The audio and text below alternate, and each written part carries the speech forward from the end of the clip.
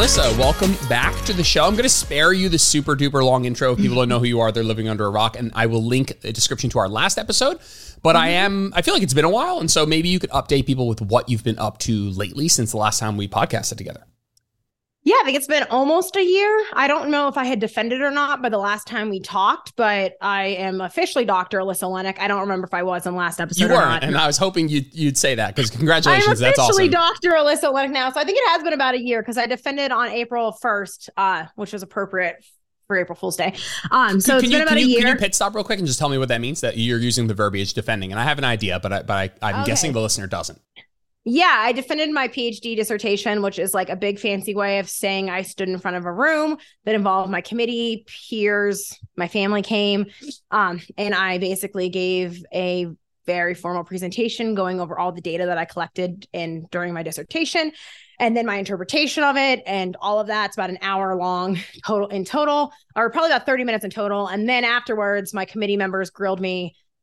And then they tell you if you pass or not. And if you get to that point, you should pass. Most people don't fail their dissertation defense. I luckily passed with like very little edits at that point in time. But, the pandemic gave me a lot of beatings in my PhD enough and my advisor wasn't even there because his wife gave birth that day. So I just was like YOLO soloing it. But they meet, they grill you, you step out of the room, you come back in, they say, congrats, you are Dr. Alyssa Olenick. So it sounds really anticlimactic. It's kind of the celebration of all of the hard work and worse steps in parts of that process. It's kind of the day where you get to share what you've been working on and then, get some direction for improving things before you turn it in. And then you turn it into the graduate school and then you are done. You spend all this time doing this one thing and then that's it. So what was your PhD on? Yeah. So my PhD, my dissertation was on essentially metabolism, sex differences, female physiology, menstrual cycle, birth control. But as much as I've become known, if you guys are coming from the internet, I'm kind of known as the female phys girl. But what's funny is that my traditional training and background really is actually metabolism, human metabolism. I just don't talk about it a lot because unlike Jordan, I don't feel like having to explain fat loss theories to people all day, every day. But I'm really largely trained in bioenergetics, which is energy systems and pathways. And a lot of that actually has to do with exercise and exercise metabolism. So metabolism isn't just the food that you eat. It's also like what your body's doing during exercise. And so my female phys stuff is stemming from the areas. All of my research studies have either been doing high fat meal challenges or exercise metabolic challenges on people. Largely, that's like kind of my expertise in what I do. So yeah, my PhD is like in expertise and training is in human metabolism. And then I've pretty much exclusively only done research and work on women, even through my entire master's, which is unique to say. And then since then I, left my PhD, and I have been doing a postdoc, continuing my training and education in metabolism and female physiology. So I'm continuing to learn things in those areas to just keep on learning and growing. So I think that was my research expertise, but my PhD is in exercise physiology. So true to my heart, I'm an exercise physiologist. Excellent. That's super duper cool. And I think that obviously dovetails nicely into what we're going to talk about today, which is energy system training and maybe specifically zone 2 stuff. I try to really emphasize that I know more about stuff than just periods. Actually, I know a lot more about exercise than I do about periods. But totally. I'm trying to put my finger on what the impetus for my transition into, not that this is an about me podcast, but I will admit wholeheartedly that I guess just things have changed in the way that I view the limited time that I have to exercise in my life. And I won't make this big spiel right now, but what I will say is that I, for the longest time, have been like the hypertrophy guy and the hypertrophy guy and the hypertrophy guy. And that's because that reflected just 100% of what I cared about in my own life. And transitioning to being an adult and hopefully soon becoming a parent or whatever those things are, growing up, let's say, or just seasons of fitness or whatever the fuck you want to say. I've changed my viewpoints drastically. And I think that I'm very excited about, this is what you do hybrid training, right? You do concurrent training. This is your entire shtick. But that's something that I'm absolutely super excited to and pumped up to do myself and have been exploring myself. And that's why a lot of this has come about and become a whole lot bigger part of my life and my content and my clients' life now as well. And so I'm very excited to talk about it today. What we can maybe start with is very simple, broad 3,000 foot view of what zone training is. And I know that we could stay on what the benefits are of each zone for an entire podcast in and of itself. But let's see if we can do the Spark Notes. I'll to get spare you the time yeah. and I'll plug myself. I have a whole YouTube video / podcast on zones that goes over every zone for you. And then I have a whole ebook that talks about it even more in depth. I'll link all that stuff. So there's more places to find because I feel like there's a never ending list of questions on zones. And it feels like no matter how much information I put out there, there's more. So if you're looking for more, I have more. Awesome. We'll grab those and put them in the show notes. Let's do a quick Spark Notes of the zones. And maybe even just before we even get into them, just the discussion of the different zones you could even be talking about, that we might not actually even be talking about the same thing depending on the zone system that you're referring to. Yeah. So when we're talking about zones, you can think about this. Zones have been around forever. This isn't new. The fitness industry has just decided that cardio is cool again out of nowhere. And so bros who have realized cardiovascular disease is real are now acting like they're cardio gurus. And I'm just sitting here and I'm like, I've literally been talking about this for a decade. What? And now it's like everything everywhere. Like I released my ebook that has zones in it in like 2018 and nobody cared. And I was like, what? Okay. So anyway, like I'm just like perplexed by how we're bringing it back. I'm perplexed by how the industry has taken something that's simple and has been around since the beginning of exercise physiology and turned it into this overcomplicated thing that's now confusing everyone. But if you think about when you used to look at those charts or those old treadmills back in the day, and they had like the fat burning zone, and they had they had 5 different colors of the different heart rates based off your age, and that's the zone that you were in. Those are zones, right? The whole myth, and this is like me trying to wrap this into something that people are familiar with. The fat burning zone is actually pretty much been revolutionized and now turned into zone 2 training. It's just not being called the fat burning zone. And we can talk about the physiology of like fat oxidation in relation to that, because I am a fat metabolism expert. To. Yes. Yeah. My whole dissertation is on fat metabolism. But it's that. But essentially what it is that there's 5 different intensity zones. And you can even break it into 3 different intensity zones, which I have in my ebooks and things I talk about, because sometimes that's easier for people to understand. And it's this idea that in the very middle, you have your threshold. And that is essentially like your lactate threshold, your ventilatory threshold, the point in which exercise starts to get noticeably fatiguing and hard on your body, right? You don't need to do a blood lactate test or a VO2 max test to figure this out. But I think it helps people understand why zones are the way they are when I explain the physiology behind this. So in the middle of this is this point in which your blood lactate starts to accumulate more rapidly. So you'll feel more fatigued. And you've probably noticed this, whether you're lifting or you're running or you're going too fast or too hard, eventually you have to slow down, right? When your blood lactate accumulates, you start breathing out more CO2 because it's producing more CO2 because you're using less oxygen dependent metabolism. So your breathing rate goes up. That's called your ventilatory threshold. Your zones are essentially like the zone 3 is kind of that area that's like right below that point. That's the highest maximal intensity that you could sustain without having to slow down. Your steady state, like everything that's going in and going out is kind of sustainable. You can keep that up. And that threshold is kind of that end of that zone 3, bottom of that zone 4. And anything above that is essentially, it's only sustainable for short periods of time before you have to slow down, rest, pause, and or quit, right? Below that steady state intensity or threshold intensity is where you find zone 2. And from a physiological perspective, everyone overthinks zone 2. It's just a place of which you're not having a rapid accumulation or elevated blood lactate level. And therefore the intensity that you're sustaining is not fatiguing on your body. You can do a ton of it. You do not fatigue. You could keep going forever and ever. Theoretically, it is a sustainable, easy, like non-hyper fatiguing intensity that your body can sustain. The reason that this get wrapped back to heart rate, which everyone's going to think about today, is because when you are thinking of traditional cardiovascular exercise, like single modal, bike, run, whatever it is, your VO2 max and your heart rate are linearly related. So on an XY axis, as your VO2 max goes up, your heart rate is going to go up linearly.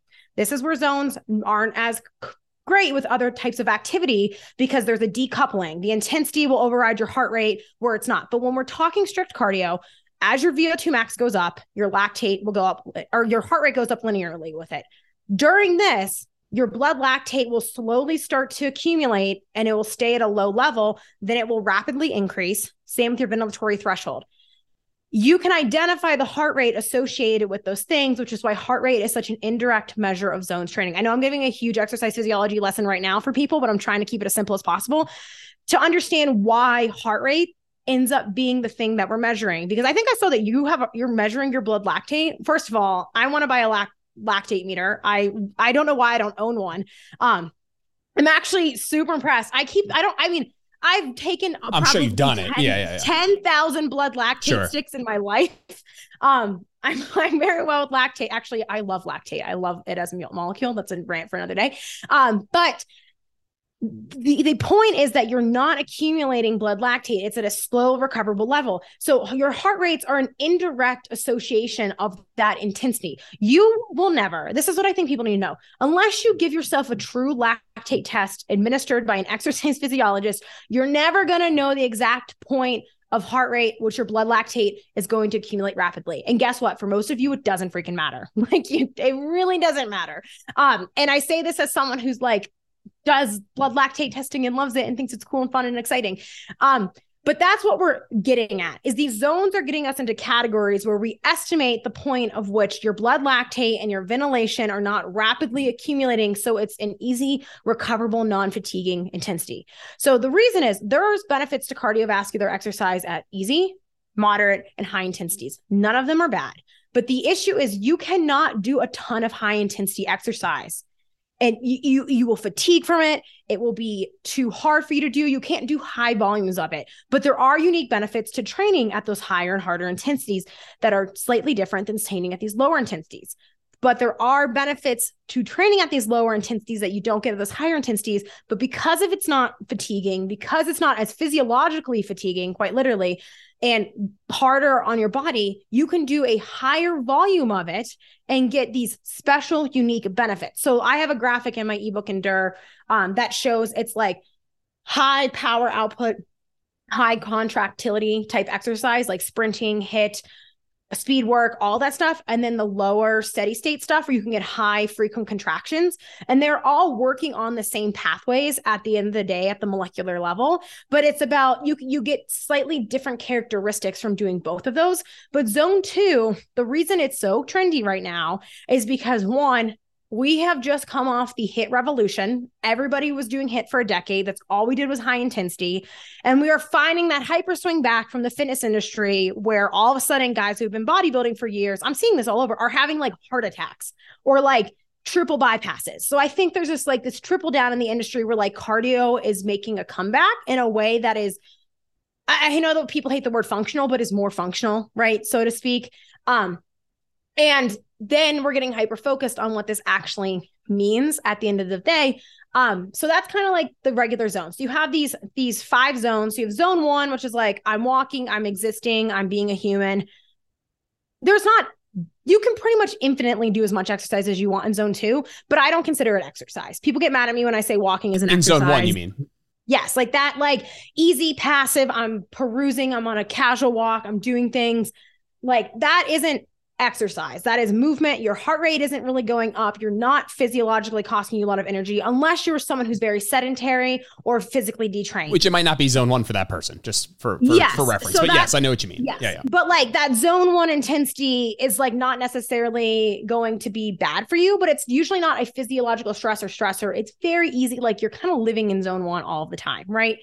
And then you have zone 2, which is this zone that is a sustainable, low, easy intensity that you quote unquote feel like you could go forever. But it has a little bit more physiological strain. So it's forcing adaptation and stress on the body, but it's not so much that it's highly fatiguing, hard to recover from, and you can do a lot of it, right? Then you have zone 3, which is kind of that steady state. People call this the gray zone, so to speak. A lot of the runner people call it the gray zone because you quote unquote don't get any benefits from it. It's not that you don't get any benefits from it. It should be intentionally used with zone 4 or 5. And the problem more so is that a lot of people hang out in zone 3 for zone 2. They're doing everything in zone 3 rather than shifting down into zone 2. So it's not that it's bad. It's almost too stressful that you're not getting as much bang for your buck in recovery from it as being in that more zone 2, but it's that steady state intensity. I ran a half marathon a few weeks ago and I was in zone 3 to zone 4 the entire time. That doesn't mean I died, right? That makes sense. That was my I'm coming off injury. I want it to be sustainable, steady state, maintainable, but also like not overly pushing myself. So it would make sense for a 2-hour effort that I was in my zone 3 and then put it into zone 4 at the end. Like that physiologically makes sense, right? And then you have zone 4 or 5, and that's where more of your traditional, true, actual real hit, speed work, all out intensity interval type stuff is going to be, where you're sustaining it for like 30 seconds to maybe 5 minutes. And then you're fully recovering before repeating that same effort because it's not as sustainable. You might be hanging out in something like this for something like a mile up to a 5K all out effort, shorter, harder intensities. But as distance or duration goes on, and I'm using running examples here because I talk to runners a lot. But again, everything in this podcast, I think that's an important thing to state. People think that because I talk about running, that like zones only apply to running or this science only applies to running. No, it's cardio. I'm just using the same thing applies. Like if you're biking or swimming or rowing or whatever you're doing, like if you're in these short, all out maximal efforts, right? There's going to be a degree of aerobic to it, but it's going to be highly anaerobic. And that's what these zones are. They're going to be forcing you to have more contractility. You're going to have to produce more power output, but you also are training your energy system slightly differently. You're refining more of your anaerobic energy metabolism, where the lower zones, you're improving aerobic energy metabolism. So you're using these different zones and intensities to manipulate your body's energy systems that they're using and training up different characteristics of them that are either for the goal of health or performance. But at the end of the day, health is performance. So that's, there's my kind of zone rant. So let me see if I can just throw it back and you can spit it up and chew it out. And, well, yeah, that's a lot. No. It's perfect. It's perfect. And it sets the scene for so many discussions. And I think we could even like just start with just very simply, okay, zone 1 is like walking, very easy. And like you said, these are all modality agnostic. Like this is just about the intensity which your body's working, whether that's like running or rowing or biking or swimming or whatever. Zone 1 is like where you're living your regular life and just kind of walking very leisure. There's not enough stress on the body to cause an adaptation. There's no real recovery capacity. In fact, it probably augments and assists recovery. Zone 2 is a little bit more stressful. And as we just go through the zones, just understanding that these are representations of exercise intensity.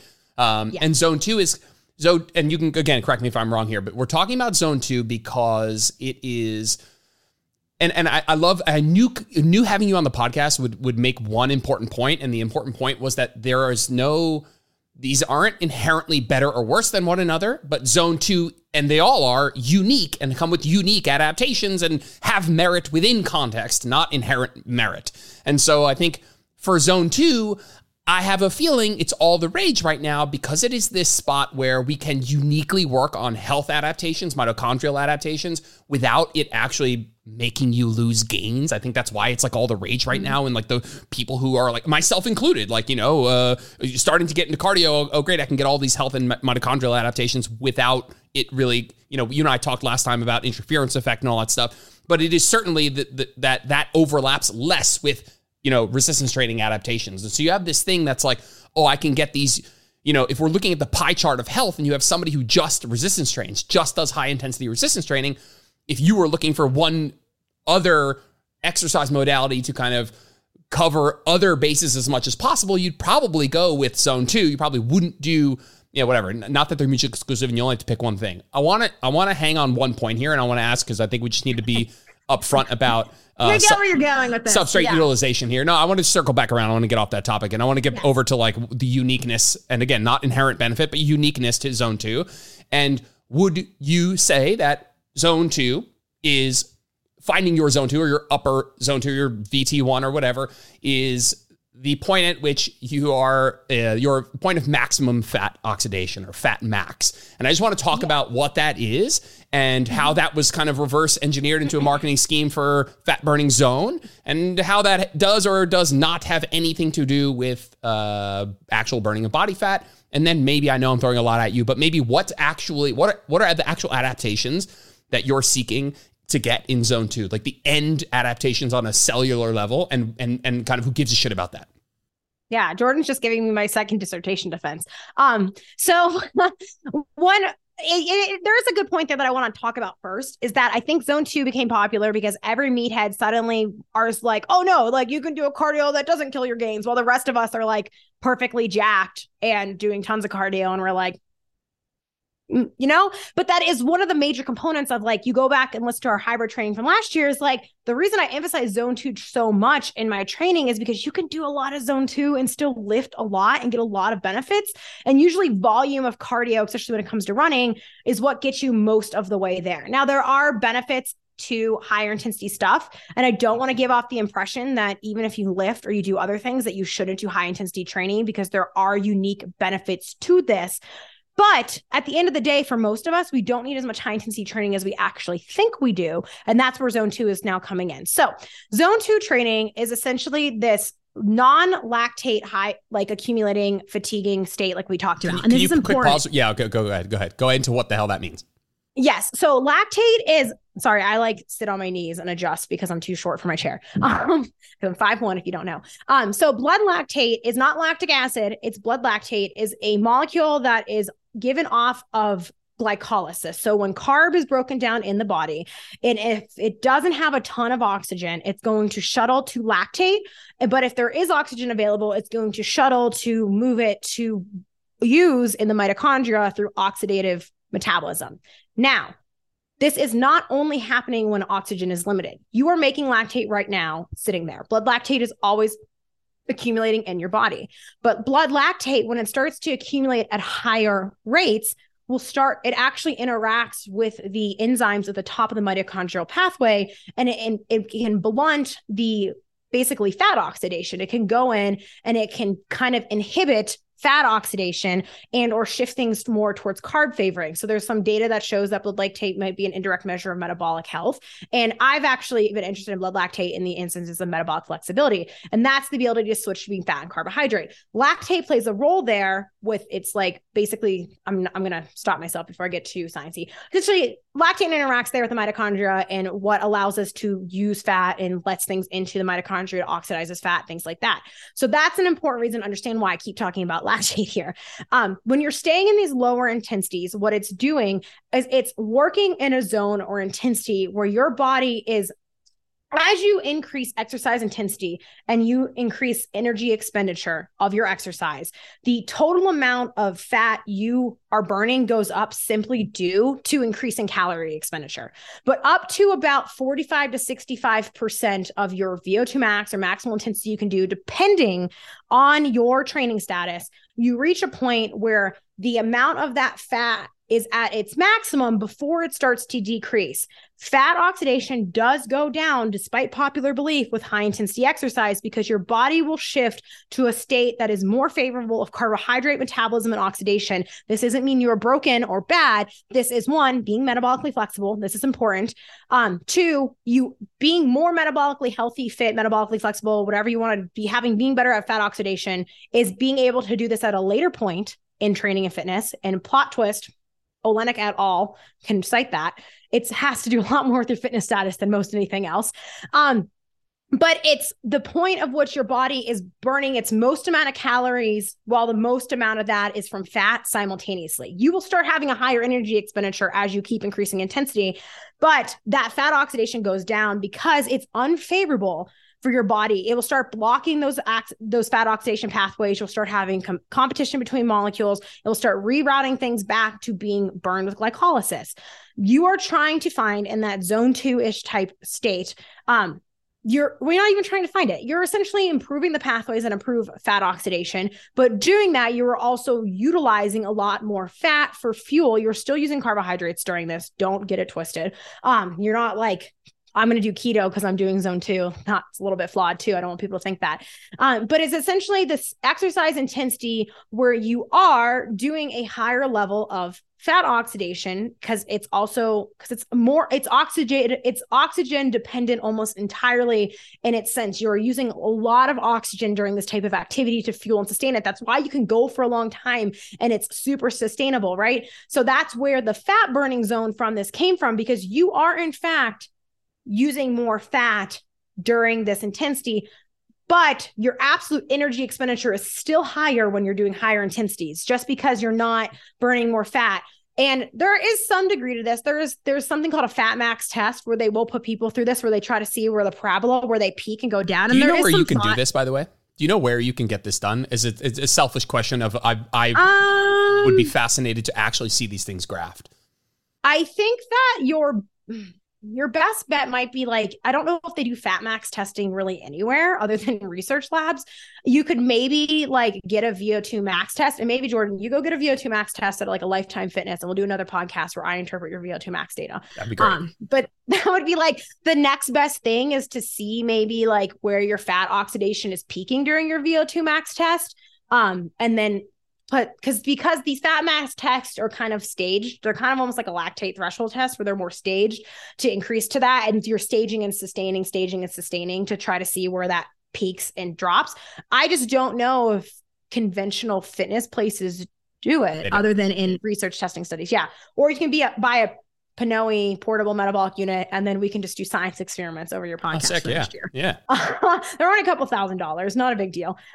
So you're essentially using a ton of fat to fuel your exercise here. And by fat, I mean like the triglycerides that are stored both in your musculature tissue and or being rerouted from adipose. There is a degree of truth here. And this is why people care about fat max and fat intensities, is because you might be able to, especially because if people are overweight or obese, there might be difficulties or resistance to triglycerides leaving the adipose tissue and cell, whether that is because of elevated insulin state of constantly being in a state of overfeeding or other things that go along with that. I don't want people to start thinking that I'm like pro keto insulin theory of obesity, but there is little bits of truth in that. So there's this idea that maybe it might help with releasing triglycerides. And there is some degree of truth to that during exercise. So making that release easier, that's why it got popular. And there are still people today studying fat max for this reason, because there isn't necessarily, it's not bad to exercise to increase fat oxidation. Like that is a good thing, right? Like having that does help your metabolism and your weight regulation, but like all the other stuff Jordan talks about is important too. So that is, I'm just not even going to go on that topic. I'll let you have that.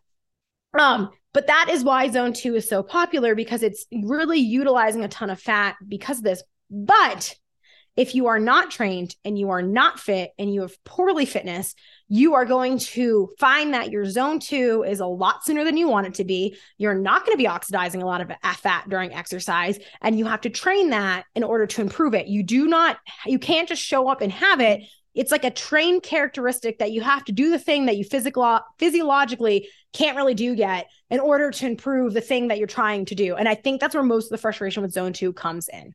So quick recap. So if you're starting from an exercise intensity of 0, let's say you're just sitting here, as you're ramping up exercise intensity, the amount of, let's just oversimplify it, you begin to use more and more fat because your energy expenditure is going up and up as exercise intensity goes up.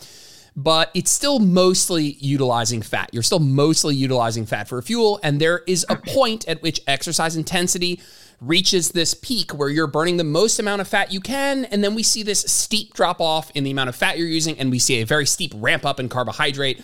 The whole time you were doing very low intensity cardio, let's say zone 1 and zone 2, you weren't really using a lot of carbohydrates. The ratio was mostly fat. It's not zero carb, but it's essentially, for all intents and purposes, mostly fat for fuel at that point. And there hits a point where, again, it's different in everybody at which level of intensity this occurs, where you are at a point where you can no longer sustain that level of intensity with just burning that percentage of fat. And your body says, okay, we need faster fuel source. We're going to need to switch over to more glycolytic, more glycolysis.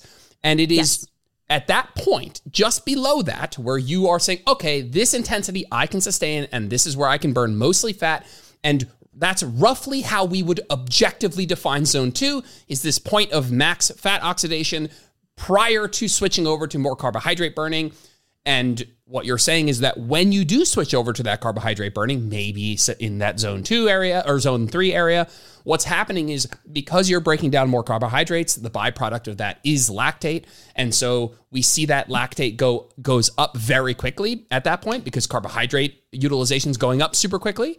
And so there's this, again, we're going to talk about all the ways that people at home can assess whether or not they're in zone 2.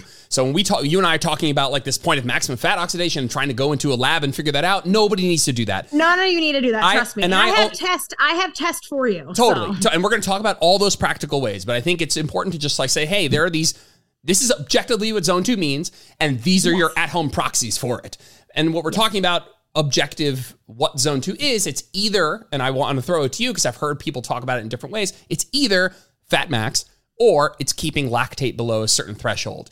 And yes. I'm obsessed and so excited to talk and learn more about the differences between those two and all that stuff. And certainly like has to do with your level of fitness and all of that stuff. But would you prioritize one of those two definitions? Say, okay, if zone 2 is, point of fat max, or is zone 2 the point of, hey, your lactate's over a certain amount? Or would you say it's a little delicate dance between those two? It's kind of both, because everything in physiology, even energy systems, are not happening in isolation, right? Your lactate is accumulating as intensity increases. Your fat oxidation is increasing as intensity increases.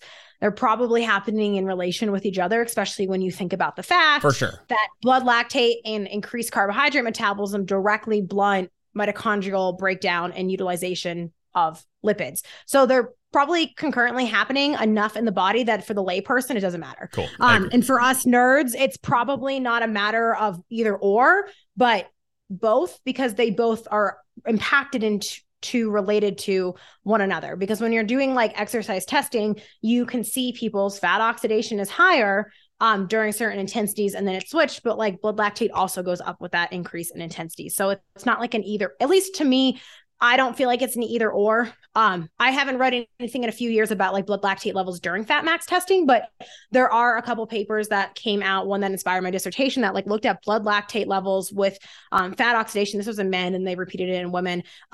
It's from George Brooks and Sandra Leon's lab, and essentially took highly athletic people, regular people, and then people with metabolic syndrome, and assessed their blood lactate and their fat oxidation with increasing intensity of exercise.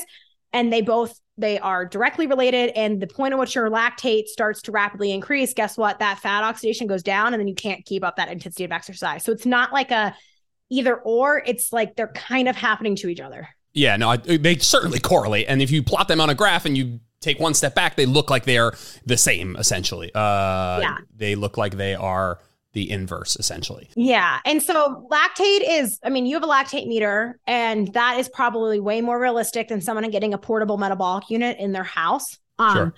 Unless Lumen suddenly releases something actually worth buying, then like at this point, blood lactate is probably, and that's still kind of not, it says there's a price barrier to that too. Oh yes, $300. So, it's crazy. Yeah. And you have to prick your blood, and you have to do it within 30 seconds of exercise, and you have to really like thoroughly wash your finger, and it's a nightmare. Nobody Jordan, should do that. I want you to picture doing high intensity interval training with people and having to take blood lactate every 3 to 4 minutes, 13 wild. Total times, while they are hooked up to a metabolic unit, while they're also doing HIIT. Oh my God, it's a mess. Could we take a small pit stop and say, okay, somebody's listened to this, they're like, I don't really know what they're talking about so much. I have a basic idea of like zone 2 is not super easy. It's not super hard. It's this point where I'm burning a lot of fat. It is technically a fat burning zone that probably doesn't have much to do at all with my ability or the end result in terms of fat loss. And we're going to pack that away here. And if you're confused about that topic, you and I both in our previous podcast, this idea of like substrate utilization,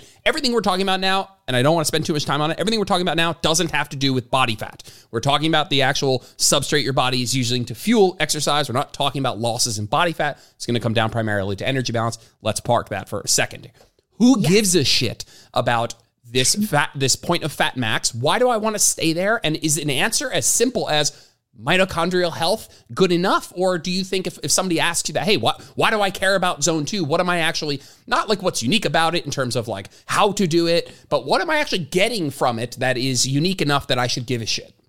Yeah. So I personally don't even, it's so funny you bring up the fat max stuff, because I know all about that stuff, but I don't even think about fat max when I think about zone 2 or when I'm talking about it to people. Like that hasn't even come out of my mouth in a while, not because I don't think it's important, because I'm like, it doesn't matter. It's not relevant to the end user. It's not relevant to the end goal. So the reason that we are doing zone 2 training is that because it is a lower intensity, it's recoverable, you're oxidizing a ton of fat. It's also something, this is key. You can do high volumes of this, so you can accumulate more reps in the tank. Think about zone 2 training and easy training as like, when lifting the metabolic phase where you're doing like sets of 10 and you hate your life and it's really high volume and you're like, blah, blah, blah, this is terrible. I just want to be strong. But you need to do, it's like the base building like I always relate base building or aerobic base training or zone 2 training to doing that phase of lifting, because doing the 4x10 fucking sucks, but you do the 4x10 so that when you're doing the 5 singles to set for your next PR, you have this incredible reserve in base to pull from, right? And bring it back to the meatheads. Don't worry, I can do it. Actually, can do it all. So when you're doing zone 2 training, you can accumulate a lot of volume. We know volume drives a lot of adaptations in training, but the great thing about zone 2 training, unlike with resistance training, where you have like a limit of what your muscles can do in a week, you can almost do an infinite amount of zone 2 training. Now, you need to adapt and adjust to it over time and this and that and blah, blah, blah. But you can do a lot of zone 2 training and recover and do it again and again, or do long sessions of it, or do it more frequently, right? But so there's the volume component of it, is that you can do more of it. So you're getting more of this repeated exposure to it, more volume of it, driving these adaptations. But in this zone, you are getting increases in capillary density. So capillaries are the tiny, tiny blood vessels that are bringing in blood, which contains oxygen from your bloodstream that's being pumped by your heart and breathed in by your lungs during exercise to your muscles to deliver it, for it to use that for energy metabolism. So you're increasing the highway system of your muscles, right? That is one of the adaptations of aerobic training in general, but you're increasing the capillarization of that, which means that you are not only being able to deliver more oxygen to that muscle, or which means you're able to deliver more oxygen to that muscle. So when it comes to limits of physiological performance, for most people, they don't have a delivery issue as much as they have an uptake issue. So it also works on a utilization issue, right? Once you kind of have increased capillarization, you're pumping blood, you're delivering it, your blood has oxygen in it. The matter is if you can get your muscles that oxygen, but then get them to use it. So most people have a utilization issue, especially if you're poorly trained. Most people, unless you're elite or like a racehorse, you're not having an issue where you're not bringing enough oxygen to what your body can use. You have an issue where you lack the ability to use oxygen. So we increase this capillary density. So one, we're getting that there. But then within the muscle, we have our mitochondria. You will improve the quantity and the quality characteristics of those mitochondria. There's two different things. You're increasing number. You're also increasing size and efficiency of that mitochondria. And this is because when you're doing these types of activities, as high contractility, easy, sustainable, oxygen demanding type of exercise, you are stimulating these pathways in your muscle. So we know the gains pathway. So, I don't know people, mTOR podcast people, we all know mTOR. AMPK and PGC1 alpha are the mTOR of the aerobic fitness pathway. So think of them like that. They are the master switch, the master regulator. They are like the light switch that turns on all the lights in the house and downstream pings everything else. The domino that sets it all off, whatever lets you think of that. And so this is stimulating those. And that, instead of mTOR stimulating muscle hypertrophy, AMPK and PGC1 alpha are stimulating increased mitochondrial biogenesis, which is making the engine of your muscles more powerful, more efficient, and more of them. So you're taking the car that you have, adding in building a second engine, but you're also taking it and making a 6-cylinder to an 8-cylinder, so to speak. I don't know a lot about cars, but I know enough to make that analogy, yeah. Right? You're turning it into a hybrid. And so that's essentially what you are doing. You are doing that during this zone 2 training. And it's important because you don't not get those benefits from the high intensity training, but you are limited by how much of that you can do in a week. You do get mitochondrial benefits from the high intensity training. You get sometimes a little bit more specific ones. So I don't want people to think that I can get away with only doing zone 2. You should do a little bit of intensity stuff every single week. Mm-hmm. But this is really important because you're getting a lot of these broad brush adaptations that literally, I keep saying literally, and I sound like a valley girl. I swear to God, I have a PhD. I'm really just trying to emphasize this. You are making it so that your body can take the oxygen that you're breathing in, and it's not just like blood flowing over the muscle and not doing anything and coming right back out your mouth, but it's going into that muscle, and then it's being able to pool that oxygen to drive energy metabolism to keep you going, right? So you're improving that. And so what this does, this is an adaptation of fitness, like physical fitness, aerobic fitness. People who are more aerobically fit have higher mitochondrial capacities. They have higher mitochondrial quality. They also have better relationships of this to metabolic health outcomes and performance outcomes. Like this is all related to each other. This is my bread and butter right here, baby. This is it. PhD summarized. And that is why we are doing this, because you want to make it so you are more efficient. So that means that you're better at using oxygen for fuel. So that means next time you do 4x10 in your sets in the gym and you're winded, you recover better between those sets and can go back to it. That means when you are doing your speed work and your high intensity, your heart rate's dropping faster and you're utilizing oxygen more rapidly to recover. That means that you are just overall relying less on carbohydrate metabolism to get through your day, which is a good thing. And you're able to then be able to use oxygen more, which means you can shift at this point of which you can do your zone 2 or your fat max or your lactate accumulation point to the right to a higher percentage of your VO2 max or your heart rate, which is why I have to give you guys the whole science lesson behind this, right? Because you're increasing and improving these things. And that is, it's not only unique to zone 2. I mean, if you do cardio of any intensity over time, you're going to improve these things. Like your body's going to adapt, but you get a more bang for your buck with less fatigue, and you can do more of it overall to get these adaptations. So there's my... No, I love that so much. It's almost like the uniqueness is the fact that you could do a lot more of this stuff without failing for other reasons like recovery or just like from a muscle perspective. You're like, I can do this zone 2 like in perpetuity and do a lot more of it and get more of these more mitochondrial biogenesis, more better functioning mitochondria, more capillary density, where if I were to pursue those adaptations in zone 5, I would never be able to do enough of it to actually make a meaningful difference because it's so intense and I would be limited by recovery at some point. Mm-hmm. I absolutely love that. There was a question that I had for you and it's going to slip my mind, but we're going to get to it in a second here. Okay. All right. Well, if I think of it, we'll come back to it. But what I was going to say is that, let's go back 1 second here. Yep. I made a note. So we're going to talk in a second. I know we're already moving through time here, but I want to talk about subjective markers, how to know you're in zone 2. It's like one of the biggest questions that people are going to want to know about.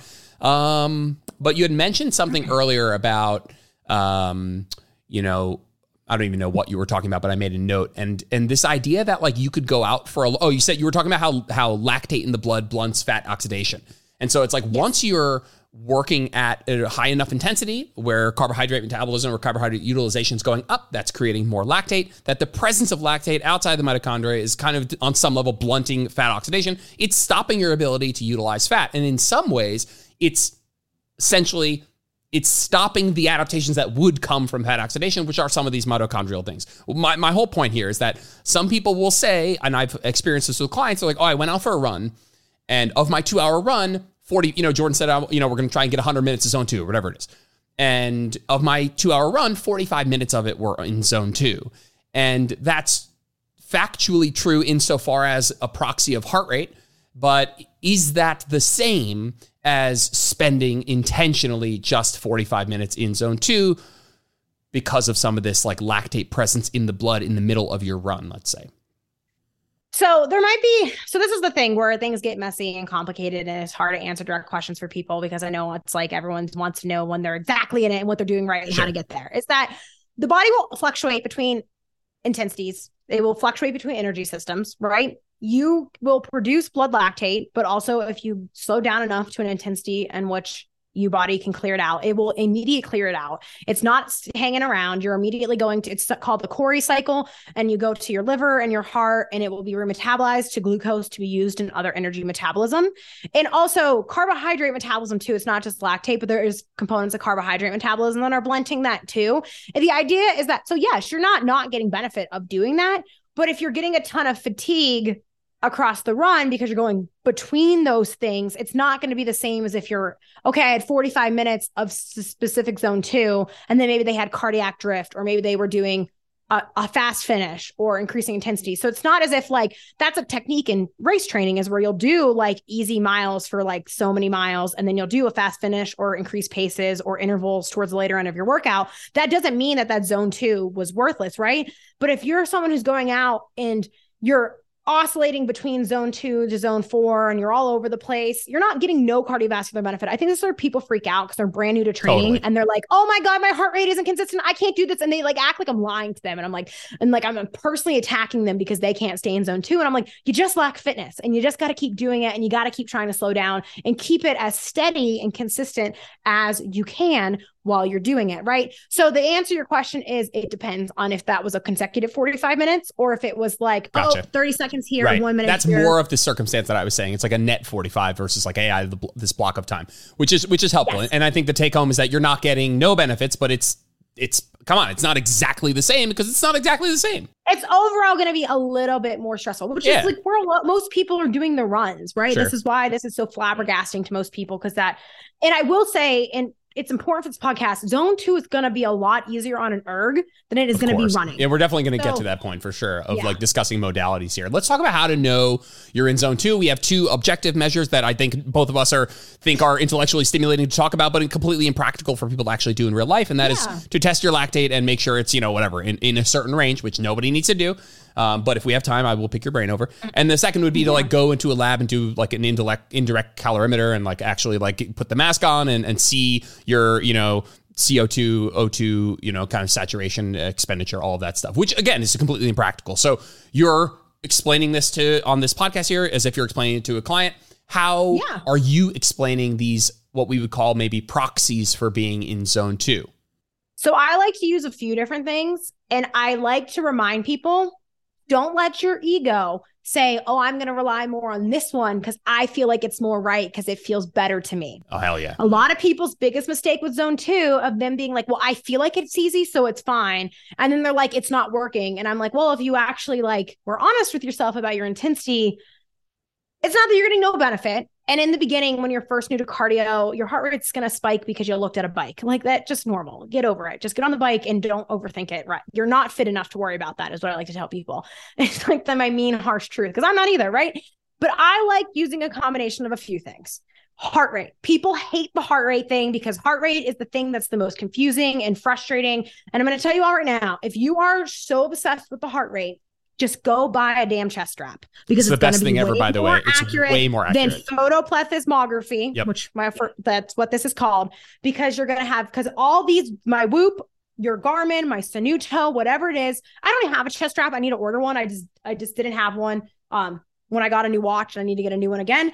That is going to be the most accurate because it's picking up your actual heart signals. Photoplethysmography is good. It's fitness trackers. If they're good at one thing, it's heart rate and steps. Like they're pretty good at those. But when you're moving a lot and you're having changes in blood volume, it's essentially indirectly, man, I feel people are going to listen to this podcast and be like, wow, listen, there's a lot more than I thought she did. It's essentially measuring changes in blood volume and light shattering distribution. So that's what's best. So it might have some lag time catching up. It might be all over. It might be affected by tattoos or skin color and things like that, blah, blah, blah, blah, blah. It's not bad if it's the only proxy that you have, but you have to learn to use the tool that you have for what it's doing. So when I run in zone 2 on my Whoop, because you cannot adjust your zones on your Whoop, I'm in zone 3. Is that because I'm in zone 3 and I'm going to die? No, but that's because my Whoop thinks my zone 3 is, for what I have established myself, I'll tell you guys about this in a second, is my zone 2, right? So when my Whoop says that I spent a bunch of my workout in zone 3 and then zone 2, I don't freak out that it's in zone 3 because I look at the heart rates of which I was at in that because I know where my zone 2 heart rate falls, right? Can we pause on that real quick and just gently talk about, so if you are using a wearable, if you're using Garmin, using Apple Watch, Fitbit, Whoop, whatever, to not even at all categorically don't utilize the zones that they're giving you. I would go so far as to say that, even though that's a bit abrupt, I would say that we just have better proxies than the Goop and the Whoop and the Garmin. They're doing their best shot to give it a ballpark, but their whole point is they don't know you and you know you, and we have better proxies for that. So would you say, all right, categorically, let's not use these things, or loosely? I think that the less fit you are, those low heart rate ranges they want you to get in is actually more accurate. And I know you don't want to hear that. The less fit you are, the lower your zone 2 heart rate's going to be. And I know people hate that. So those age estimated predictors and categories, assuming that your wearable is really tightly fitted to your wrist, we're knowing that it's going to be a little bit wonky. If we're not using a chest strap, it's not going to be perfect. But when you're less fit, the lower heart rate intensities are probably a more accurate depiction of what your zone 2 is. So yes, having a chest rate would be better, but some of their guesstimate where you might land predictions that are lower and freak people out might still be fine. Right. So I know that's confusing for people because I'm like, wrist-based trackers aren't the best, but like they're not so far off that like you might be off a little bit, and you can use these other measures we'll talk about in a second. Exactly. But the reason that people freak out about them is because there's incongruency between them. I made that meme last week that was like, if my Whoop heart rate is this range, then my Garmin is this range, but then my RPE is this range, then what is my zone 2? Because that's what people do. And like, just figure out your heart rate range and don't worry about your watch's predicted ranges. Right, that's what I'm saying. Look at the heart rate that it's giving you. Yep. Like, but if it is a lower heart rate range than you like, and it's harder for you to get in, if you are less fit or new to this, that actually might not be the watch. That might actually be where you're needing to train. So like my beginner people in my programs, or I just made a thing on this for my clients. It's like, if you're not super trained and you're new to running, like you're probably gonna go more off of that true age predicted heart rate max, rather than like, I'll talk about in a second what we do instead for people who are a little bit more trained to get a little bit more accurate read on it, because you're less fit. So remember that lactate threshold shifting back and forth, and Jordan, we can go over if we need to. It's okay. I see you looking at the time. When you're less fit, that lactate point or that point of fat oxidation decreasing is sooner. It's quicker. You're less fit. You're immediately going to shift to carbohydrate oxidation. Your heart rate's going to spike. Now, this is why it's easier to figure it out on ergs versus running, because running is going to spike it for some other things. And there's some other reasons your heart rate might increase that are unrelated to this, but figure out a heart rate range. And regardless of the wearable that you're using, just stick to that. Now, heart rate isn't great, but heart rate, like I said, can be swayed and impacted by a few different things. So we don't want to only rely on heart rate. Now, if you're someone who's actually controlling your controllables and you're pretty routine with your fitness and health, your heart rate's probably actually pretty not that bad, honestly, other than environmental things. But I also like using RPE in ventilation, and then like colors and the talk test and things like that, which talk test has to do with like ventilation. So RPE can apply to cardio too. And when you're in zone 2, you want to be in like an RPE 4 to 5. Stop lying to yourself. You do the opposite. You underload your lifts and you're like, this is 53% of my 1 rep max and this is RPA and I mean it. And then you give you an AMRAP and you're doing 20 reps and you're like, gasp. You're doing the opposite with your running. And I'm telling you right now, I love you, but you're doing the opposite with your running. You're saying, oh, I'm an RPE 4 or 5, but you're an RPE 6 or 7. Go do an all out like mile test sprint. Figure that out. Like just like you do a max test with lifting, right? Figure out what your true max effort feels for you. And so the way you can know if you are in your zone 2, if your heart rate's super off and you don't trust it and you feel like you're lying about your RPE, is then ventilation. Because remember that ventilatory threshold we talked about, increasing, picking up. The key is it's not like you can't lie to yourself, right? People are like, oh, I said a few words, so I passed the talk test, so I was in zone 2. No, you need to be saying like a 10 to 15 word sentence. If you follow me on Instagram, you will see me talk on my phone and rant to my stories while I'm running. And I became famous for that. Like back when I was training for ultras in 2019, 2020, people were like, oh my God, how do you talk to your phone? Like this is when the beginning of zone 2 happened for me with my followers. They were like flabbergasted that I could talk and breathe and carry a conversation while I was running with my phone out in front of me. And that's because I was in my zone 2. I was running at an easy, sustainable pace where I was able to produce enough oxygen to sustain my muscles, but also I had so much oxygen left over that I could talk, right? Because that oxygen is going through your body. You're not using all of it. You're breathing it out. You're not bringing out a ton of CO2. So you don't want to be like, being like, you're like, I'm Jordan, I'm running. Hi. Like, that's not like how you want your talking to be. You want to be like, I think I joked the other day on my thing. I was like, hi, I'm Alyssa Olenick and I have a PhD and I'm a postdoc and I'm running and I'm lifting. And I was like making a joke talking about myself, but I like went on this rant to show people, I'm like, look at how many words that I can say without gasping for breath, right? Now, running and talking actually does make me gasp for breath for other reasons than that. But my point that I'm making is that you're able to breathe to the point that you can produce like 2 sentences that aren't like chopped up, but like you could carry a conversation if you had to with someone. And then the next thing with that too, I think ventilation is probably going to be the biggest one. Like you really, like if you're unsure about everything, like, can I talk for 2 full sentences? And I catch myself on this all the time, especially when I'm really fatigued, that you're going to have to slow down more. When I'm really fatigued, my training volume's high or whatever's going on, I have to just bring it back. Or I was sick last week, an sinus infection. So my heart rate was really high all week. Everything I was doing wasn't like, so my heart rate data was just all over and I knew it. So I just kept coming back to my talk test to make sure that I was like, not just because I couldn't breathe through my nose. You know what I mean? Like, hey, where am I actually at? But the next one is like thinking of like your perception of colors around you, right? When you're doing a hard workout or intensity, you start to zone in and you start to feel that like almost like my Zoom background right now. Everything starts to like focus in.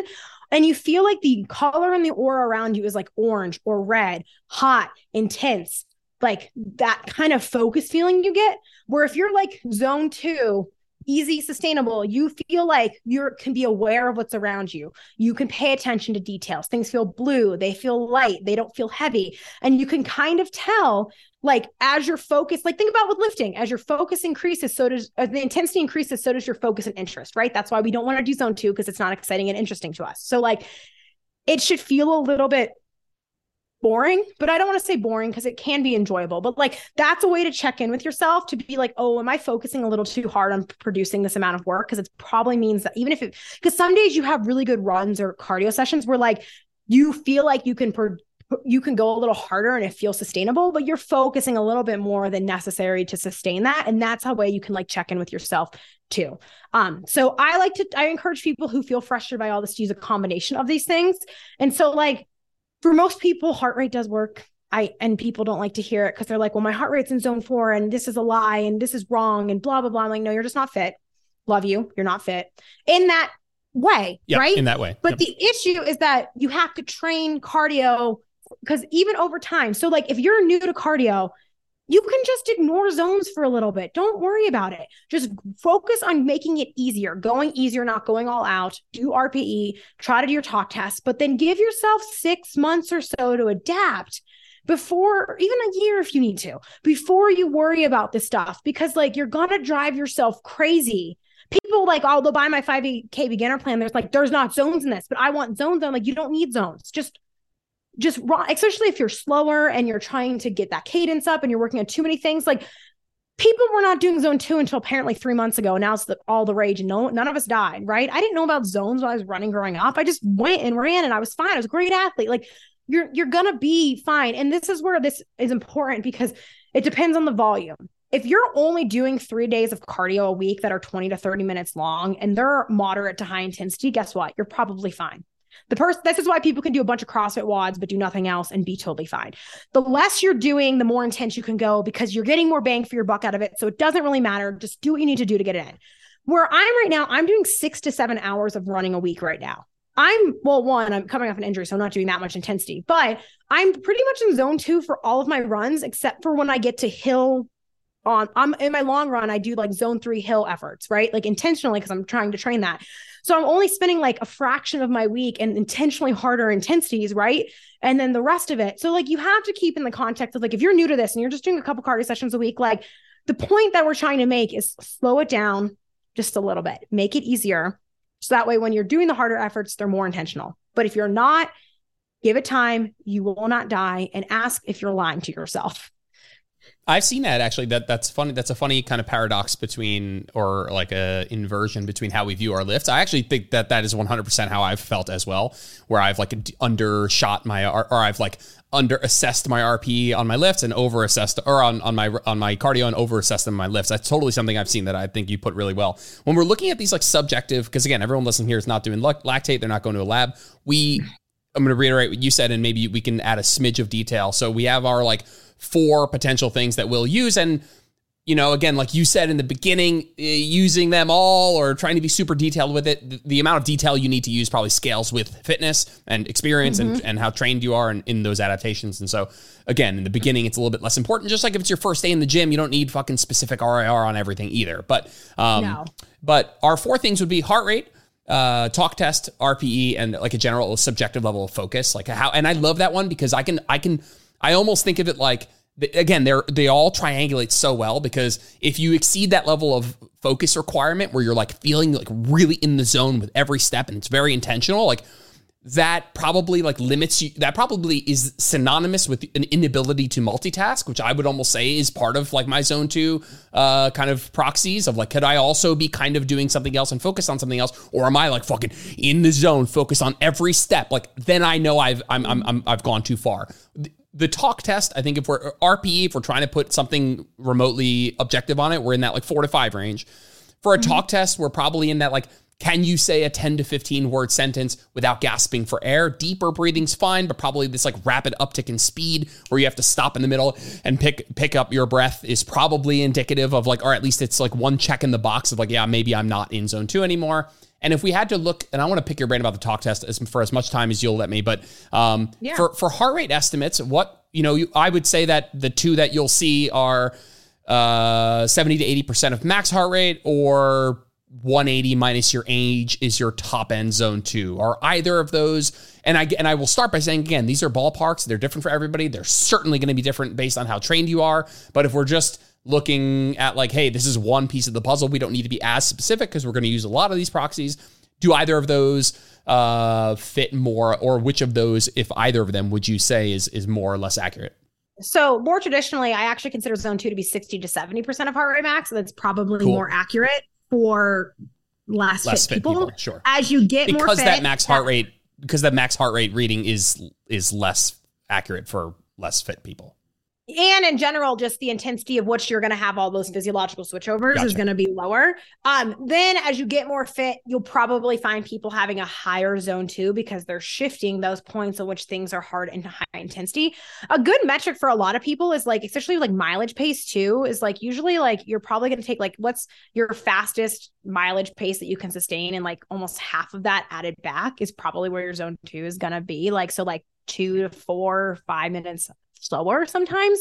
But I can't remember the next thing that you asked me. Well, I'm curious if either of those heart rates. Yeah. So people ask me a lot of time, it's like 220 minus your age, or you can do the math method where it's like, I think like 180 minus % of this. And like, if you do the math, they really don't come out to be much different than like maybe 5 beats from one another.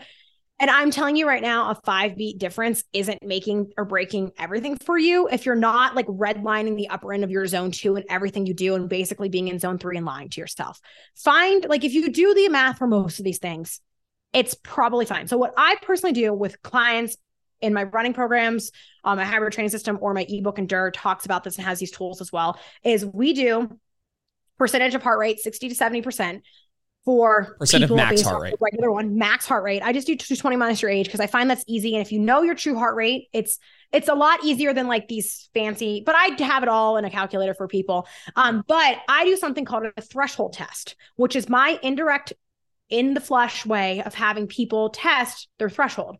Now, this is more accurate the more fit you are and the longer you're going, right? So in my beginner programs, we do like 30, beginner 5K, we don't do it at all. You don't do it at all. But then in my beginner, like 10K, half marathon programs, are like, as you build up, like lower distances, they do 30 minutes, but as they build up in distance, they go up to 60 minutes. Or like, I just recalculated my zones with my half marathon effort.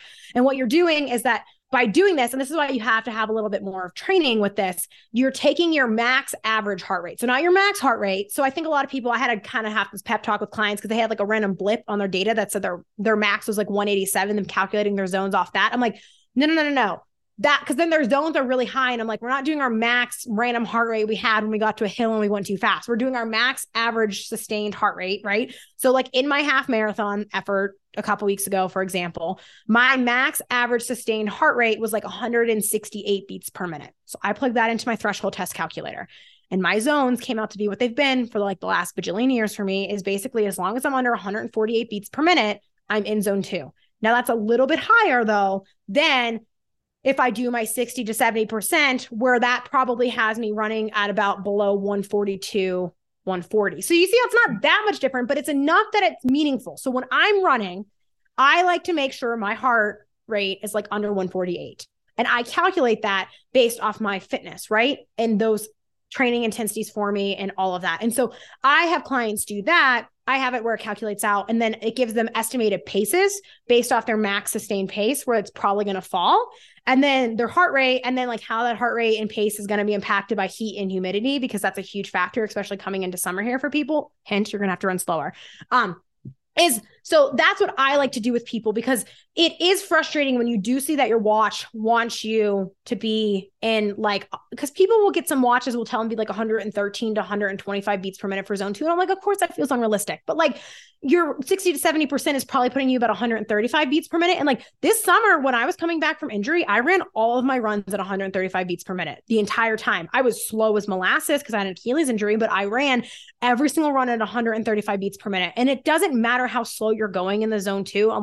or how with your whatever you're doing, especially if you're in the gym and you're not even training for something fitness wise where you care about a pace like running, it literally doesn't matter how slow you're doing it. Just get into the intensity. Like that's where I think people get more frustrated because it's taking them longer to do the running workouts. But if you're just doing it for time, do it for time. Don't worry about pace. Don't worry about distance. Don't worry about anything else. Just literally do it for time. Right. So that's something that I like to do with people for running wise, to give them a more depiction of that. And you can do the same thing. You do threshold tests for swimming and biking and things like that. But for the rest of you, especially if you're not doing it running wise, you're doing it. It is a lot easier to do zone 2 in a bike or a rower or a ski erg. So I would say just do 60 to 70% of your heart rate max if you are doing an erg, unless you're super, super fit and you know it and you can kind of tell that you can squeak up higher on that, right? Like I'm technically in my zone 3 by my watch's measures, but I know for zone 2, like that's a point that I can sustain that. I can breathe, I can talk, I can think. I'm like really lackadaisical for me. And then that helps factor in some individual variation and variety too, rather than just age predicted heart rate max. Cause that can be, you're better off figuring out your true heart rate max if you're going to do that rather than age predicted, just because not everyone's heart rate declines with age the same way. And there can be up to like a 10 to 15 beat per minute difference, especially women might have higher heart rates. So like, go do a couple hard effort all out sprints and see where your heart spikes to, and then kind of use that rather than your age if you want a little bit more accuracy. I can see where somebody who is concerned with performance and speed and doing a run that is chipping away at an adaptation that hopefully that will eventually let them do something they want to do better, that they're performance driven. I can imagine that there's a real risk, like you said, where you're like focused on time and or on your time for a certain thing, your speed for something, that there's more of a risk to overcook it. But if you are, I'm guessing the majority of people who are listening to this podcast, I don't know, but I'm guessing are like, okay, like that's cool. Maybe I'm a little less performance driven. I'm more about, like you said, where I'm here for the health benefits, so I can fuck off with worrying about how fast I'm going. Would you say that for that person in particular, but potentially for everybody, if you're trying to triangulate based on heart rate, the talk test, RPE, general focus levels, and you're on the fence and you're just not sure, that you might just fall on the side of being a little bit more conservative than being a little bit more aggressive? Yes. You can't go too slow on your easy efforts, especially your easy run days. And I will say this is at all my clients. If you're listening, I love you so much, but all the questions that come up about this, even on Instagram, I love you very much. You are overthinking it so much. You are stressing yourself out and you were spiking your heart rate because you're like looking at your watch and checking your breathing and checking your pace and looking at things. And you're like, oh my God, I can't. And you're like, just ease into it. Like, I think my best analogy, there's like from the book Born to Run, it's like you don't jump into like a 4 or 5 hour run, you ease into it like you're getting into a hot bath. And I always think about that with running. Like, you want to ease into your easy runs. You want to like kind of think about like when you're getting into a hot tub or getting a hot bath, you're easing into things. Like if you spend that entire run checking your watch, checking your pace, checking your thing, thinking this, stressing yourself, like of course your heart is going to spike because you have an anticipation effect, right? Like that's normal. So like let yourself get into a physiological steady state with those things instead of stressing yourself out all the time. But you can't do it too slow. And I'm coming back from an injury and finishing my PhD, and I lost so much fitness. And it's actually really humbling for me to share my comeback to fitness journey with social media because people expect you to be really fit. And I was running my easy runs in the 8s a few years ago when I was training for my 100K, and even the paces I'm running now, it was when it was like 100% humidity in Athens in the summer and I was slowing down. And guess what? I'm running that slow now all the time consistently. But my pace that I sustained for my zone 2, from my run walk intervals coming back this summer until now, is 3 minutes a mile faster. And I didn't do anything but run zone 2. Worry about your pace and your intensities during your HIIT workouts and your speed days and your quality days and that kind of stuff. That's where that matters more than what. And I'm talking too, like, even if you're doing zone 2 work in your day, I'm really going to encourage most of you to do at least one high intensity interval session a week or sprint interval session, and worry about the quality and the effort and the paces of those. And if you keep doing zone 2 long enough, you will find, if you actually stick with it and you are patient, because aerobic adaptations take a long time, like painfully long, like almost like it feels like it's not working long. You will notice all of a sudden one day your pace will drop or your heart rate will stay low at you know what I mean? Like will stay lower. Like you just have to keep going for that adaptation to click. And you can keep me posted on how much time you have. I have at least 15 minutes if you're open for it. But the getting into a warm bath thing, the thing that's helped me a lot is to commit to a pace and assess later. instead of like intra cardio checking and intra cardio trying to adjust things, and just saying, okay, maybe it took me 10 attempts at modulating my pace and my incline on, let's say, on my treadmill to find where I was able to triangulate some of these markers and figure out my zone 2, instead of like, while I'm in the session being like, my heart rate's right here, let me go down 0.1, or my heart rate's right here, let me go up 0.1. It was like, you know what? I had a couple sessions that were too easy. Easier than where I would have liked to be. I had a couple sessions that were too hard, but I just decided I was going to do the session in its entirety, whatever I set out to do, and just see kind of what happened and triangulate the things as I'm going, but maybe not assess the heart rate and stuff altogether. And so I think that that's been quite helpful. And it's a little bit easier for me to do that because I'm not as hung up on like the actual performance end of things. And so I'm all right with spending months, kind of figuring that out and not wasting time missing out on performance. We must talk about how to know you're improving over time. What sorts of things are you having people track that they can keep an eye on? And last but not least, how might you frame the idea of progressive overload with this? Where like, if you asked me to teach a client how to progress from week to week in their lifts, I could give it to you in an elevator pitch. I don't have the articulation here for this correlate in terms of cardio. So what metrics are you having people like track? Yeah. What are they looking at? And then how might you, prescribe progressive overload over time? Yeah. So for me, that threshold test that I have people do with running, but you can kind of do the same thing. Now, I'm not going to give you all my calculator for free. You can buy that for me, but it's just a 30 to 60 minute all out effort. And then you can see how much distance you cover during that time is essentially our proxy of improvement, race improvements, and anything like that. But if you aren't racing and running training, you can do the same thing. Like, so when in my other programs and things that we do, like if you're like, I do a 2,000 meter row test on the rower at the beginning for those, and you can test it at the end, or like the 4,000 meter bike test, or the 10-minute max effort calories on the air bike. Pick something like that. That's fun for you to see, like, and test yourself in like 3-month intervals or so, like 3 to 4 month intervals, because it's probably going to take about 8 to 12 weeks for you to actually see any adaptations of things. Like that's like CrossFit too. Like you have these keystone workouts that people do and you repeat and you can see that. Do the same thing in your training. Like give yourself something fun to test yourself and check in on after time. But then in general, it's kind of like lifting where your body's guiding. You're not forcing progressive overload. You're increasing weight based off what your body can do. The same thing happens. Like if you noticed, you're like, oh, like, so this happened to me a few weeks ago, right? I feel like after months and months of running after my injury, all of a sudden I was running and it felt really easy. And I looked down at my watch and it was in the 9s again. And I haven't been able to run below 10-minute miles without pain in my Achilles. So I didn't notice that I was running that fast until I looked at my watch and I was like, oh, we can do that again now, right? Like my heart rate was like still in the 140s. I still slowed down. I still slowed down, everyone. Cause I was like, I don't need to be running that fast. This is an easy effort run. We don't need to do that today. I went back into the 10s, but I was like, it was good to know that I could do it. Right. But I watched it. Like it was like my pace dropped while my heart rate stayed the same. In the inverse, your heart rate will be lower at the same pace you're doing. You'll have these physiological things that are telling you that adaptations are occurring, and they have breakthroughs, and they're like months later that you notice it.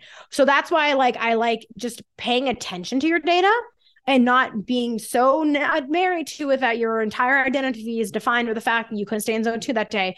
But if your pace starts increasing and your heart rate stays the same, or your heart rate drops at the same pace that you're doing, you are adapting. That's how you know. And this is why I rag on this on Instagram all the time, where people are like, cardio makes you fat and you don't gain weight and you adapt. I'm like, that's the point. But when that happens and you can start going at a faster, harder pace at that same heart rate, yes, if you stay at that same pace you were doing, you will just keep adapting and staying there and not making any progress. But if you up the pace, like Jordan does a workout and he notices suddenly, oh my God, my heart rate dropped 10 beats per minute and I maintain the same intensity that I did 3 weeks ago for the last 3 weeks. He might then say, oh, okay, so I'm going to start maintaining whatever that, if it's 350 watts on the air bike for that workout, I'm going to go to 375. I don't know. That's really impressive. That's I don't really think impressive. you're that fit, Jordan. Yeah. I'm just picking numbers off the top of my head, 200 to 215. But like, that's what you might do then to keep progressing that. So you're just going to then find that next phase. So like if you get faster as a runner, you're going to start running your harder efforts at faster paces. That's what you're going to start doing. So the same thing is like, if you're doing quality sprint hit type workouts, is increasing that pace, effort, or intensity, or aiming for a new, like seeing time goals go down on that, or meters covered or distance covered. Like those are the ways that you're going to know. And then you know what you can do. So it's kind of like when you go to do a set of bicep curls and you pick the 25s and all of a sudden you're like, oh my God, my RIR feels like 5. And then the next week you pick 30 because it brings you back to the intensity that matches your prescription, right? Same thing applies. I think that in this case, that progressive overload it's always technically reactionary. You're always responding to an adaptation that's happened. You're not forcing adaptations to happen. Essentially, there's like an inverse understanding of progressive overload. Anyway, but the two that kind of stick out to me are, so I'll give an example for me. I go on this fucking stupid treadmill, this Peloton treadmill, which we'll talk about in a second, that is bothering me with the watts thing. But I know that roughly I'm in zone 2 at like a 10 incline, 3.1 walk or something like that, whatever. And I've been doing that roughly. It took me a while to kind of triangulate where that was. And recently I did the same workout, and like at this point, I'm like, I'm not going to use heart rate. I know that this workout generally gets me in the ballpark of all these other proxies. So for now, I can kind of use that as my like directive. And I found out that my heart rate was like not getting up high, and it felt easier. And so it's obviously, whatever, there could be other acute factors, but that's a representation of potential adaptations that have occurred. And so I'm doing the same workout I've done, either, like you said, either faster, or I'm doing that same workout and it is subjectively easier, or objectively my heart rate is lower, or again, my RPE is lower, or talk test is easier. Or you use other metrics like your RPE and your talk test and your heart rate. And in order to get there, you see that you can go faster or you can produce more watts. And I want to talk a little bit about watts really quickly as like a universal measure of power output that can kind of transcend different modalities all at once. And so if you're cycling, or you're on the treadmill, or you're on the erg, or a ski erg, or a bike erg, or a row, or whatever, that watts is a metric of power output, and kind of is, it's not speed, but it is it is a measure of power. And the one thing that I will say, and so essentially the faster you go on a treadmill, that's more watts. The faster you pull and the harder the resistance on a rower, the more watts, all of this. So the harder you're working, the more watts. And the thing that I've become obsessed with is a watts per kilo metric. And so upon obsession with this metric, got really excited about getting a treadmill in my home, doing all this zone 2 and watching my watts per kilo get better. And essentially watts per kilo meaning how many watts can I do while remaining in zone 2 at a certain body weight, and seeing that number go up as a metric of these adaptations. And so there's only one non-commercial treadmill on the entire market that shows watts, not Nordic Track, and maybe you know more than me, but I called Nordic Track, they don't do it. Horizon, they don't do it. Echelon, they don't do it. I don't do treadmills. I just don't do them. And I don't blame you. You're from a performance standpoint and an enjoyment standpoint, I'd rather be outside. But from an ability to like set a pace and absolutely maintain it, that neuroticism to keep it exactly the same. Jordan, I'm going to make you cry in a second with my answer. Okay. My point is that I got so obsessed with this metric and searched far and wide for a treadmill that showed watts, just so, not because it was like the only thing I cared about, but because it was this like cool objective measure that transcended other modalities, that maybe I could use other modalities. And this fucking thing, it is not the same. It tells me I'm like at an elite level of fitness. Like, why is this not a Googleable, and you might have the answer, why isn't this a Googleable algorithm where, like, if I'm doing 3 miles an hour on treadmill, 10 incline, it spits out, like, at a treadmill downstairs, that's a commercial treadmill in my apartment complex, at the same speed and incline, it's a different number. Like, that bothered the shit out of me to the point where I need to return this thing because the watt metrics tells me I'm fucking Lance Armstrong, when in reality I know I'm like one missed workout away from metabolic syndrome in terms of cardiovascular fitness. And so it was a bit frustrating for me. But anyway, My actual question to you was, do you use that at all? Is that something you personally use at all? Is it something that you talk to clients about? Is it something that is even on the radar for you? So watts per kilo, or just a watts metric in general? So my fiance and PhD advisor, he did all of his stuff on like CrossFit type stuff. And my PhD advisor is really into CrossFit. So we talked a lot about this stuff all the time. And the idea that I'll get to here is that everything is a metric of power output. And that is how much work you can do and you can produce. So yes. And the work you can produce is a proxy of fitness. VO2 max is metabolic work produced, right? So watts are great I think for like finding out intensities, if you're doing rower or bike or maintaining a wattage in a workout, like a Metcon or interval or HIIT type thing. I've never gone to the watts per kilo type thing, but in general, that's a metric of power output. So I understand why you liked it, because it was transcending all different measures of things, but also like your VO2 max on a bike will be lower than your VO2 max on a treadmill. It turns out the watts are going to be completely different based on how efficient you are at that movement. And so it's like, so it doesn't actually matter anyway. I hate to break that to you. Yeah. So what I would worry about more is how much work you can produce, and how much work you can produce is essentially like the pace you're sustaining. Yeah. Same. More or less. Totally. Yeah. It's kind of indirectly the same thing. It is. But fitness is the work you can produce. So it is important. You're not wrong for caring about this and worrying about this. But I wouldn't say so much to worry about getting a Peloton treadmill so that you have that. Agreed. I love you, Jordan. But I'm with you 100%. And I've realized that like it's about apples to apples comparisons for me. It's about directionality. It's about improvement. It's not about benchmarks. And so this thing still tells me watts. And so instead of comparing these watts and using it as this number that could transcend other modalities, like I'm realizing that if I want to just keep using it, as long as I'm still on this treadmill and all the other variables are consistent, that I can still use it. Just forget the benchmarks, look directionality wise, make sure it's improving over time. And I still get excited about seeing it grow. And that's the pep talk I give to everyone, even if they do a VO2 max measure or a body composition measure, is just use it as a data as relationship to itself. Don't stress about the categories that it fits in. Just focus on improving it. Yeah, I mean, I have to say that with a grain of salt with body comp, because not everyone needs to decrease body comp, blah, blah, blah, blah, blah. Anyway, like worry about how that makes sense for you and directionality, blah, blah, blah, yada, yada, yada. So you're not on the wrong track though, because work output is fitness and improved fitness is a matter of doing more total work. Yep. Right. Yep. Okay. I've just sucked up a bunch of your time and it's been incredibly insightful. And I honestly think that there's just like, we could keep going down this route. And to be honest, you've been going down this route for the last decade. And so, I'm excited to play catch up with my knowledge and application of this stuff. And so I appreciate you coming on, sharing your expertise. Is there anything you felt we didn't say that you want to leave people with? Something that you think we missed? I think the important thing is like really reiterating, like be patient. Don't lie to yourself. And if you're not doing a ton of cardio a week, there might be a benefit of you doing more intense stuff rather than only zone 2. Like there might be more of a trade-off there for like bang for your buck. I don't want people to think that zone 2 is the cure-all for everything. It's just that you can accumulate a lot of it and it's not fatiguing. Be patient. I'm really going to emphasize that. And like, it's not that serious.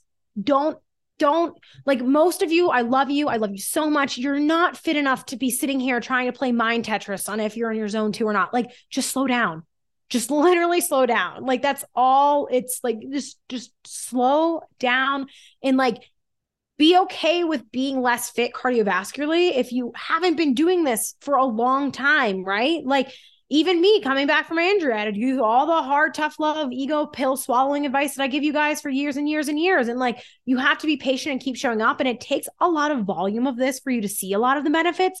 So like, if you're doing less volume because you're not doing a ton of working out, like that's where, make sure you're filtering in that higher intensity, but also it might just take a little bit longer because you're not doing as much. And so like, it's not that serious. Decide if you're doing a performance for health, where it fits in with everything else. Don't lie to yourself about the metrics. Don't get hung up on it all. And if we did not answer every question that is related to zone 2 here, I have an ebook and DIR, and if it's running specific, so if you don't want to run, don't get it, but it really does go into this more. You can get my zone calculator. You can do a threshold test. You can calculate all that out. That's my shameless plug for my stuff right now. But like, it's just the fitness industry making something almost that is super simple and science-based into something more gimmicky than it needs to be. Just slow down.